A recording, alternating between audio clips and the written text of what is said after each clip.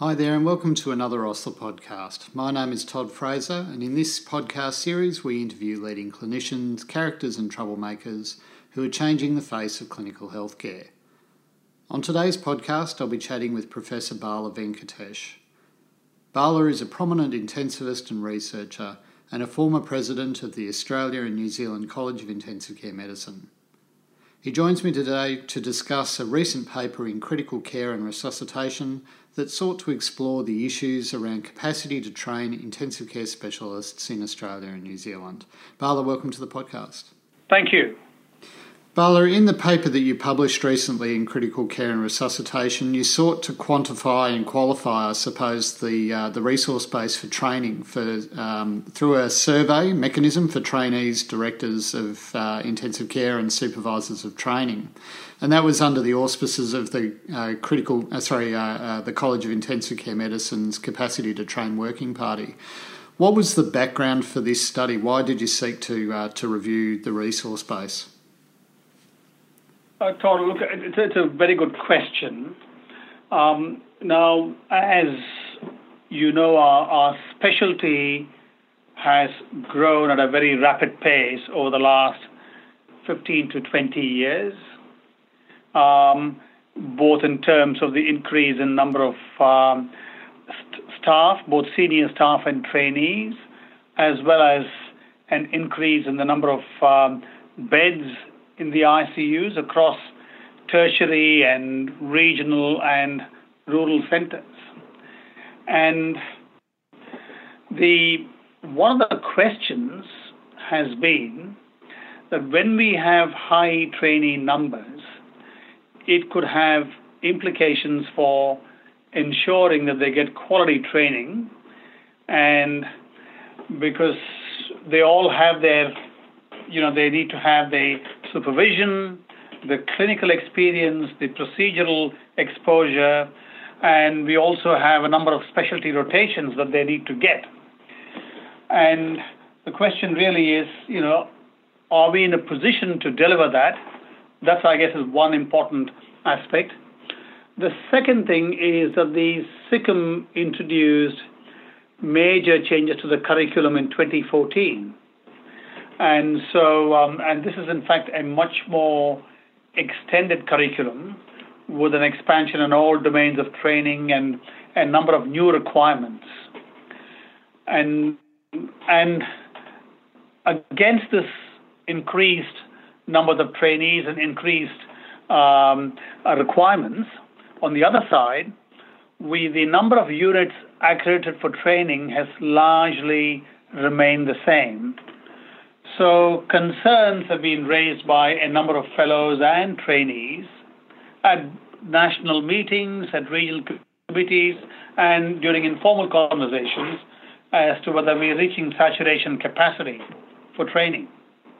So it was really against this backdrop that the SICM decided to form a working party. This was back in 2017 when Charlie Cork was the president. And I was still on the board of the college, and he asked me to lead that working party at the time. And so it's evolved from that. So we decided to survey the trainees and the fellows to gather some information on the resources and our capacity to train people. Bala, is it a theoretical concern about the capacity to train, or is there evidence that we're not able to train the number of trainees that we currently have? Look, I don't think it's a theoretical concern. There is when we examine this question, so we looked at this question from a few different lenses. One is from that of the trainees, who are the most important people for whom this is being done, and secondly from the directors of the units, and we looked at a number of domains. We sought to look at obviously the case mix, the procedural experience, and the rotation availability, and the difficulties in accessing those rotations, and also the proportion of time spent doing outside ICU tasks such as rapid response calls, and so on. So we actually looked at it in a number of domains. And of concern, there are a few things stood out. And one was that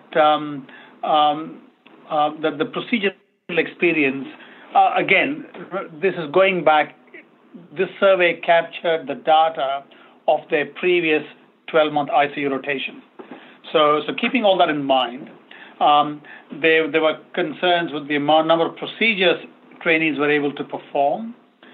Importantly, trainees reported difficulties in accessing rotations, particularly anesthesia terms, and this added almost an extra year to their training program. And the other important factor was nearly a third of the trainees felt that they were, even coming close to the end of their training time, that they were unprepared to take on the role as a specialist, which was an observation shared by about 15% of directors. So to answer your question, it's not a theoretical concern. I think there are some practical issues, and this is something the college will need to look at. Is there any evidence that we are unable to produce the types of specialists that we are hoping for? Is there any evidence that the program as it exists at the moment is insufficient to train trainees to the level that we expect them to be? Oh, no, look, I don't believe that is the case. I think, I believe we still have the best training program in intensive care in the world, without a doubt. It's a 6-year program and it's very comprehensive, and I don't think that's the question. But what we have to keep in mind is that as the numbers of trainees, as they continue to increase, we need to determine whether we have the same level of resource capabilities for them to get that same level of training. And at the moment, it might still be okay, but we really have to look at this in the longer term. I guess one of the things to keep in mind is that an earlier survey that we reported for the college a few years ago, when we did a workforce survey, amongst the junior staff, 1/3 of the junior staff in the ICU are SICM trainees. About a third are non-SICM trainees, and another third are non-trainees. So a large part of this load is I guess in terms of procedural experience and so on, is available for non-trainees as well. So we need to now work through ensuring that when we get SICM trainees into the system, that they get the procedural experience required. So there's certainly adequate number of procedures available within the system. Fix is there in the system. The ability to supervise is all there. But we just need to ensure when we get these people coming through that they get the requisite number of procedures. So these are things for us to keep in mind. So this study included 3 surveys, one of the trainees, one of the directors of intensive care, and then the supervisors of training in each of the institutions. What did you find about the major roadblocks to training in Australia and New Zealand in intensive care? Look, just to point out, the directors and the trainees surveys, there were a number of similar domains in both those surveys, and we sent them out at the same time. The supervisor training survey was really a sort of a post hoc planned survey. After we got the initial surveys back, we decided to, and after we analyzed the results, we wanted to get additional data, and so we sent the SOT survey to them, to particularly to get more precise information on anesthesia and medicine positions in their respective hospitals, and also to capture the question of the transitional year positions.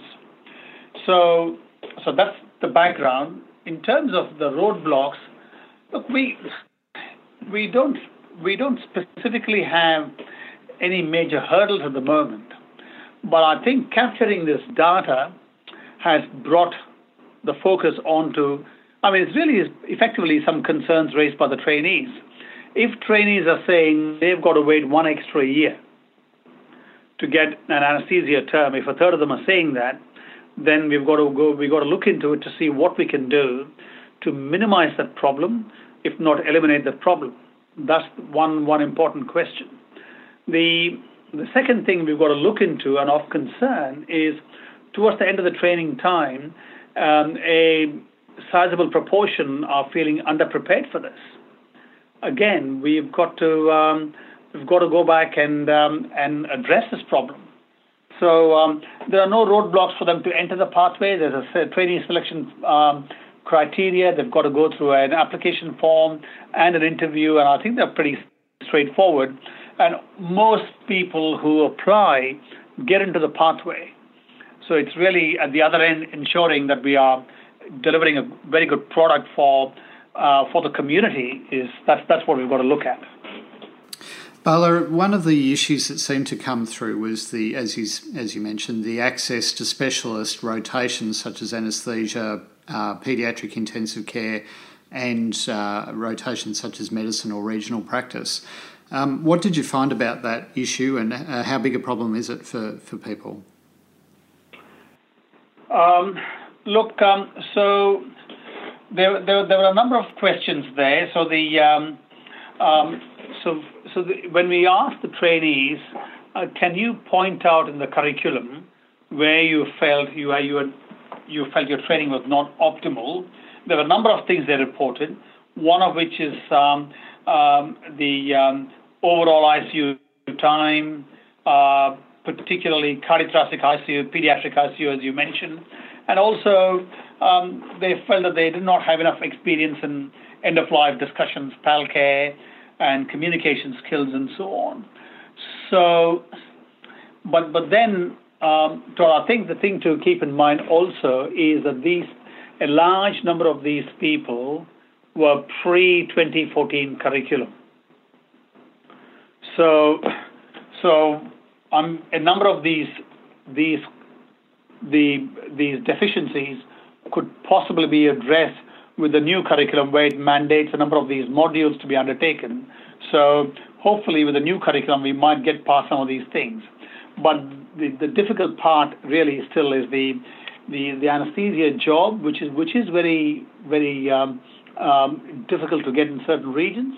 The other thing, of course, which stands out is that nearly 20% of their time is spent in a number of units doing outreach activities like rapid response and TPN rounds and tracheostomy rounds and so on.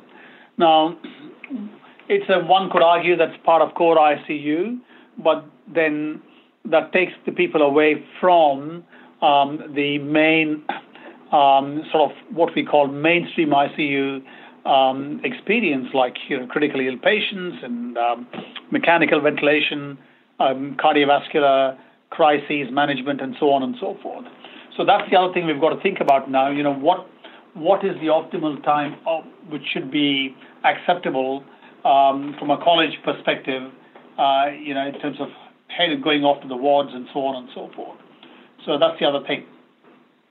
Bala, one of the other themes that came through was the potential load on the units themselves. For example, a third of the directors said that they couldn't sustain or cope with the assessment load that was imposed by increasing numbers of trainees, and a quarter believed that they might have trouble in providing the expected level of supervision. What do you think the impacts are likely to be with regard to that sort of drain on the units themselves? Look, yeah, Todd, a very, very good question. It is.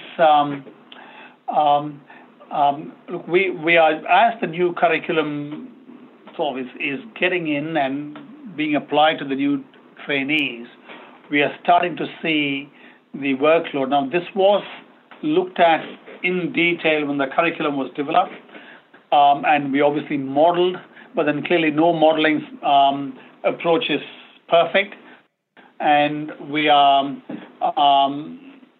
and look, there will be teething problems, and I think as people start to get used to the new work-based assessments, I think the real burden of the workload will emerge.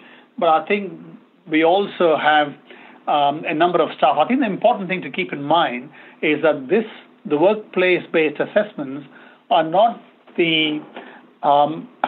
they're not the responsibility of the SOT alone.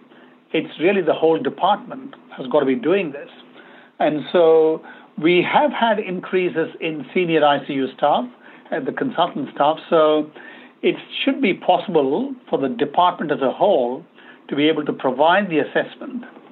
The only sort of caveat with this, Todd, is that from an examination perspective, with the current examination format, we could potentially be reaching saturation capacity in terms of the number of people we are able to examine in one sitting, and that is again being monitored by the examination committee, and we will have to see how that evolves, and that's again something to keep an eye on. Bala, one of the issues, as you mentioned, is procedural competence and exposure to an adequate number of procedures. What did you find in the survey in regard to this? So, when you look at the results, for example, if you look at the percentage of respondents experiencing their experience with common ICU procedures, and we are looking at common things like central lines and intubations and ICCs and perc trachees and renal replacement therapy. Now,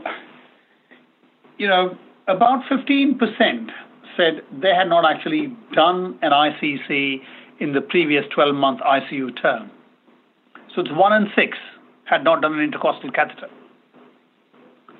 And 1 in 3 had not been involved with the perc trachea. Now that's of concern. And if you're working in a unit and usually you work a standard 50-hour week, you would expect to do at least one central line a fortnight, and so you should be doing about 25 lines a year. And about 7.5% of that's about 1 in 12 people said they had done less than 10 central lines in the whole year. And so there is clearly, I think, why that is the case, we don't know. Part of it could be, this is just based on recall. So there could be certainly, potential for error in these reports. But the fact is, yes. So that's what we reported in the survey, with lack of experience with common ICU procedures. Bala, as you mentioned earlier, there must be concern from the college regarding the number of trainees and the number of supervisors who believe that graduates are not as well prepared for consultant practice as they may need to be. What was some of the reasons why this was being expressed by the trainees? Look, the directors did not report any specific causes or reasons as to why they felt they may not be prepared for consultant practice. The trainees, again, didn't list any specific reasons, but so just to give you an idea where where they felt underprepared, they said they did not have sufficient on-call exposure, so for them to be on remote call was a very new concept because the training from our current method of training doesn't prepare you for remote call, and that was a factor mentioned by nearly 23%. About 30% said they had not had any pediatric ICU experience, and about half of them felt underprepared to have end-of-life discussions and look after patients in the terminal phases of their illness. So, these are just some of the, plus a large number of them felt that, the ICU time would, they would have prepared to they would have liked to have had more ICU time overall to get a breadth of exposure. So, yes, I guess, these are the things that the trainees listed where they felt the curriculum could have been better. So, Bala, where does all of this leave us in the college in terms of preparing for the future? Are we at a point where we need to start limiting the number of trainees in order to make best use of these limited resources? Look, the college clearly takes this very seriously. So they are, as you know, Ray Raper, who's the president of the college, was one of the authors of this paper.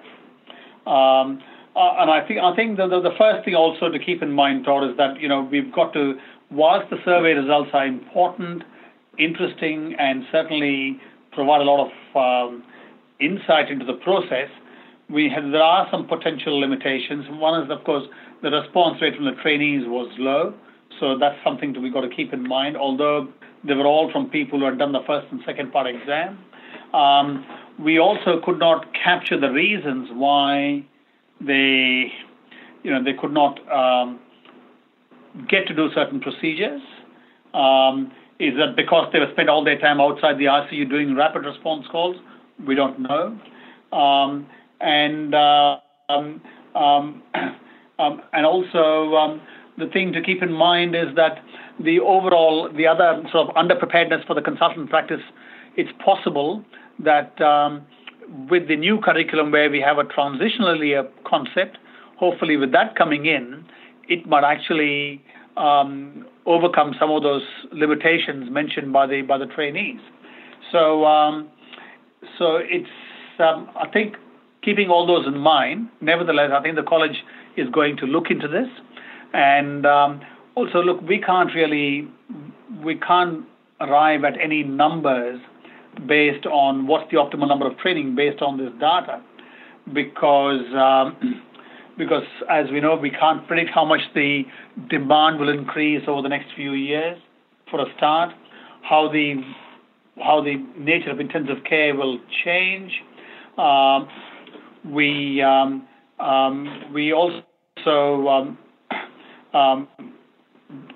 do not know. We are also aware that any potential modeling is fraught with inaccuracies.